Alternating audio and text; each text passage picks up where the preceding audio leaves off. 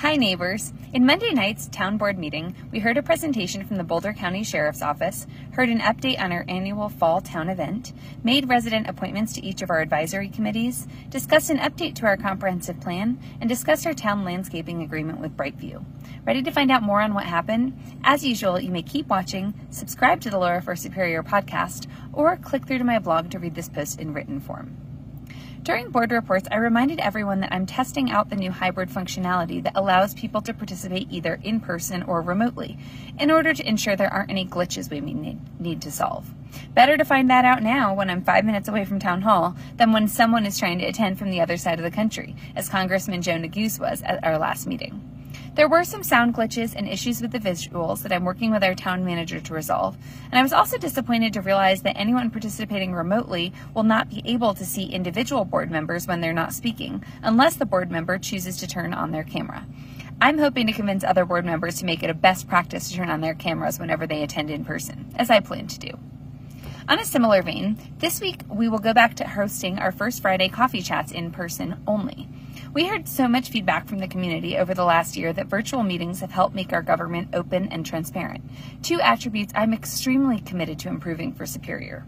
While I would love to have First Fridays continue to be hybrid, I understand that it's technically difficult to host a hybrid meeting for this informal forum. Therefore, I'd like to propose that we offer both an in-person and a virtual forum for our residents at different days and times. Maybe First Friday stays as a morning coffee event on the first Friday of the month, and we offer a virtual option on the third Wednesday of the month in the afternoons. A few years ago, we experimented with moving First Friday to a happy hour time. I don't have a strong opinion on when we should host the in-person versus virtual options, but I do feel strongly that we need to make it as easy as possible for residents to engage in discussion and raise their concerns. During public comment, resident Brad Walker spoke on the topic of Rocky Mountain Metropolitan Airport. Mr. Walker mentioned that our airport consultants have recommended that we notify new homeowners about the airport and encourage us to adopt this policy. Planning Commissioner David Harper also spoke up in his role as incoming president of the Boulder Valley Rotary Club. The Rotary typically organizes the beer festival portion of the annual Chili Fest, which we would be discussing later in the agenda. Mr. Harper said that for 2021, it would be impossible to organize a beer festival on such short notice. However, if the town decided to move forward with the annual Chili Fest in future years, the Rotary Club would welcome the opportunity to reinstate the beer festival in 2022. More to come on this in Agenda Item 2F2. Next, we heard a presentation from the Boulder County Sheriff's Office, delivered by Sergeant Troy Wolf and crime analyst Dave Rogers, showing trends in the number of calls for service, types of calls, types of crimes, and seasonality. There were fewer reports in 2020 than 2019, 882 versus 947, which continues a downward trend in reports since a peak of 1,114 reports in 2016. Analyst Rogers noted that the nature of crimes has changed quite a bit in the last few years. For example, while a vehicle trespassing call used to mean taking a report for a stolen stereo or CD player, now it usually spawns quite a bit of follow-up investigation for identity theft. However, Sergeant Wolf pointed out that the Sheriff's Office typically runs 8 to 10 service calls for each report that is collected. Analyst Rogers pointed out that many crimes in Superior are preventable crimes of opportunity. People leaving valuables in their cars, or not locking their doors, or parking their cars on the street instead of in their garages. We briefly discussed issuing more reminders for people to lock their doors to decrease crime. Personally, though, I'd like to see us be cautious about increasing these reminders. To me, it's incumbent upon individuals to lock their doors and put their valuables away, the same way we brush our teeth. If we blast out messaging that constantly reminds people to lock their doors, we're going to create an environment of fear, when the truth is Superior is a very safe community. Next, we heard an update on our annual fall town event. As town staff work to plan the 4th of July festivities, there's only a short window after July 4th to plan the next big event, our annual Chili Fest. Parks and Recreation Director Leslie Clark said that in order for the town to adhere to current health standards and guidelines for food service, town staff could no longer handle managing a food competition in-house. Instead, the focus would be bringing people together with a variety of fall activities along with food trucks, beer, and music. The new theme would be more flexible and emphasize all things fall: harvest, hot cider, wagon rides, pumpkins, wearing anything plaid, for example. Staff also proposed a date change to Saturday, October 9th. Our board felt strongly that Chili Fest and Beer Fest are a hallmark of Superior. They're also the only town-sponsored events that cater to adults rather than to children and families. Even if it means extra cost to hire a food service specialist, I think it's worth it to continue the Chili Fest tradition, which draws in hundreds of visitors to Superior from all over the Front Range and helps to highlight our town. While the Boulder Valley Rotary Club may not be able to organize a beer festival this year, town staff will work to put on both a Chili Fest, outside the purview of the International Chili Society, on October 9th, and also provide some kind of beer festival experience in parallel. So save the date. I look forward to seeing you there. Next, our board unanimously passed the consent agenda, including meeting minutes, a belated proclamation for Juneteenth, a proclamation recognizing advisory committee members for their service, an ordinance removing the requirement that a town official serve on the Planning Commission, a new policy for money spending for advisory committees, and a resolution appointing 9 residents to our advisory committees.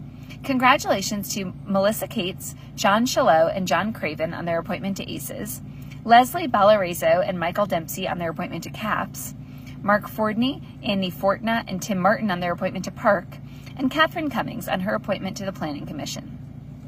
Item F, an amendment to the Superior Municipal Code concerning administrative approval of eligible telecommunications facilities requests, was pulled for discussion. Our town manager agreed to keep our town board apprised of any applications that come in, even if we don't vote on them. This passed 5-1, with trustee Neil Shaw as the dissenting vote. Item H, a resolution approving the Park and Recreation Committee, or PARC's, recommendation for the name of the 1500 Colton building, was also pulled for discussion. PARC initiated a community survey inviting residents to vote on the names provided by PARC and to provide their own naming ideas as well. The results of the community survey were reviewed by PARC at their June 16th meeting, and the group unanimously recommended the name Superior Community Center, based on an overwhelming 49% of respondents who voted for this option. Our board, in turn, approved this recommendation unanimously, 6-0. It should be noted that Mayor Clint Folsom was absent, so all votes at this meeting had only 6 board members voting. Next, we considered a potential appointment to the Open Space Advisory Committee, which had 1 seat available but 2 applicants. By anonymous ballot, our board voted 5-1 to appoint Michael McDonald to OSAC, with 1 vote for Rob Olson. The board then voted unanimously, 6-0, to approve Michael McDonald's appointment. Next, item 5. This year's Planning Commission work plan included reviewing the comprehensive plan and providing recommendations for targeted comprehensive plan updates, since the current comprehensive plan was created back in 2012. From 2012 to 2016, there was relatively little development, but in the last 3 years, development has really accelerated, and there are few opportunity areas left. An update to the comprehensive plan would allow us to assess our progress toward town goals and determine how remaining opportunity areas should be used and what additional facilities and services the town may need. Town staff estimated that the cost to update the plan would be approximately $200,000. Members of the Planning Commission were in attendance Monday, with some excellent points made about the need for a plan and the need to adhere to what's in our plan if we create one. I could not have agreed with this more. While updating the plan certainly comes at a cost, I think it would be penny wise and pound foolish to let the current outdated plan stand. Today, our comprehensive plan is so outdated that the board really can't rely on it for guidance. It's my opinion that our decisions about land use and development tend to not be as thoughtfully planned as a result. I think our decisions would be a lot more cohesive and easy to explain if we were to update the comprehensive plan and then reference it as part of all of our decisions. While $200,000 may sound like a lot of money, it's only 0.4% of our $49 million town budget, and I think it would be a grave mistake for us to try to save money by not updating this plan. However, I should add that I only think it's worthwhile to spend the money on the comprehensive plan if our board is going to then follow its guidance. I've become quite frustrated with how we ask committees to make decisions, and then we second-guess and micromanage those decisions, sometimes going in a completely different direction on subjective matters. While I hope we do move forward with updating the comprehensive plan, I also hope our board can agree to use it as a tool for decision-making, rather than updating it and then letting it languish on a shelf. Finally, we went into executive session to discuss legal questions about our landscaping agreement with Brightview. We've heard so many complaints from the community about Brightview's quality of service over the last few months. Laura Maxey, account manager at Brightview, attended our last meeting as well as our First Friday discussion and shared many reasons why they've been struggling. A a high-volume snowstorm, unusually high spring rainfall, a shortage of flower product from Colorado growers, COVID-19 restrictions around H-2B workers causing a staffing shortage, and our own board's decision last year to switch from glyphosate, commonly known as Roundup, to glufosinate aluminum, Ignite. While I was initially very sympathetic to these reasons and saw some improvement over the last few months that we've been providing our feedback, I've been very frustrated in the last 2 weeks to see the progress taper off. Many things are not improving. It feels like as soon as we address one problem, a new one pops up. And the biggest point of frustration for me has been service quality. Residents reporting that they're getting sprayed with grass and rocks from mowers as they walk by, and that workers are driving trucks at high speed on our walking paths and trails. Although I understand that grass, flowers, and weeds may take time to address, friendly and attentive service is something I think ought to be attainable nearly immediately, and I'm disappointed that Brightview has not resolved these complaints. Coming out of executive session, Mayor Pro Tem Mark Lasis made a motion to terminate the agreement with Brightview Landscaping. However, the board voted 4-2 not to terminate, with Mayor Pro Tem Lasis and I as the dissenting votes.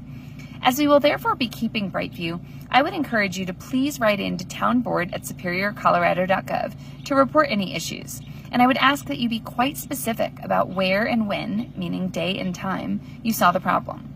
The only way Brightview will be able to address our concerns is if we can provide them with specific, pointed feedback. In spite of my vote, I hope Brightview can turn it around and that I may be pleasantly surprised. Thank you so much for taking the time to read or listen to this recap. I really hope it's helpful. Our board is always open to hearing your comments, questions, and concerns. You may always email your feedback to townboard@superiorcolorado.gov or to me specifically at lauraS@superiorcolorado.gov. As a reminder, any messages sent to a government email are part of the public record and will have your name attached. If you feel the need to write in anonymously, you may always comment at the bottom of my blog post recaps. Thanks again for watching, and I hope to see you on the 4th of July.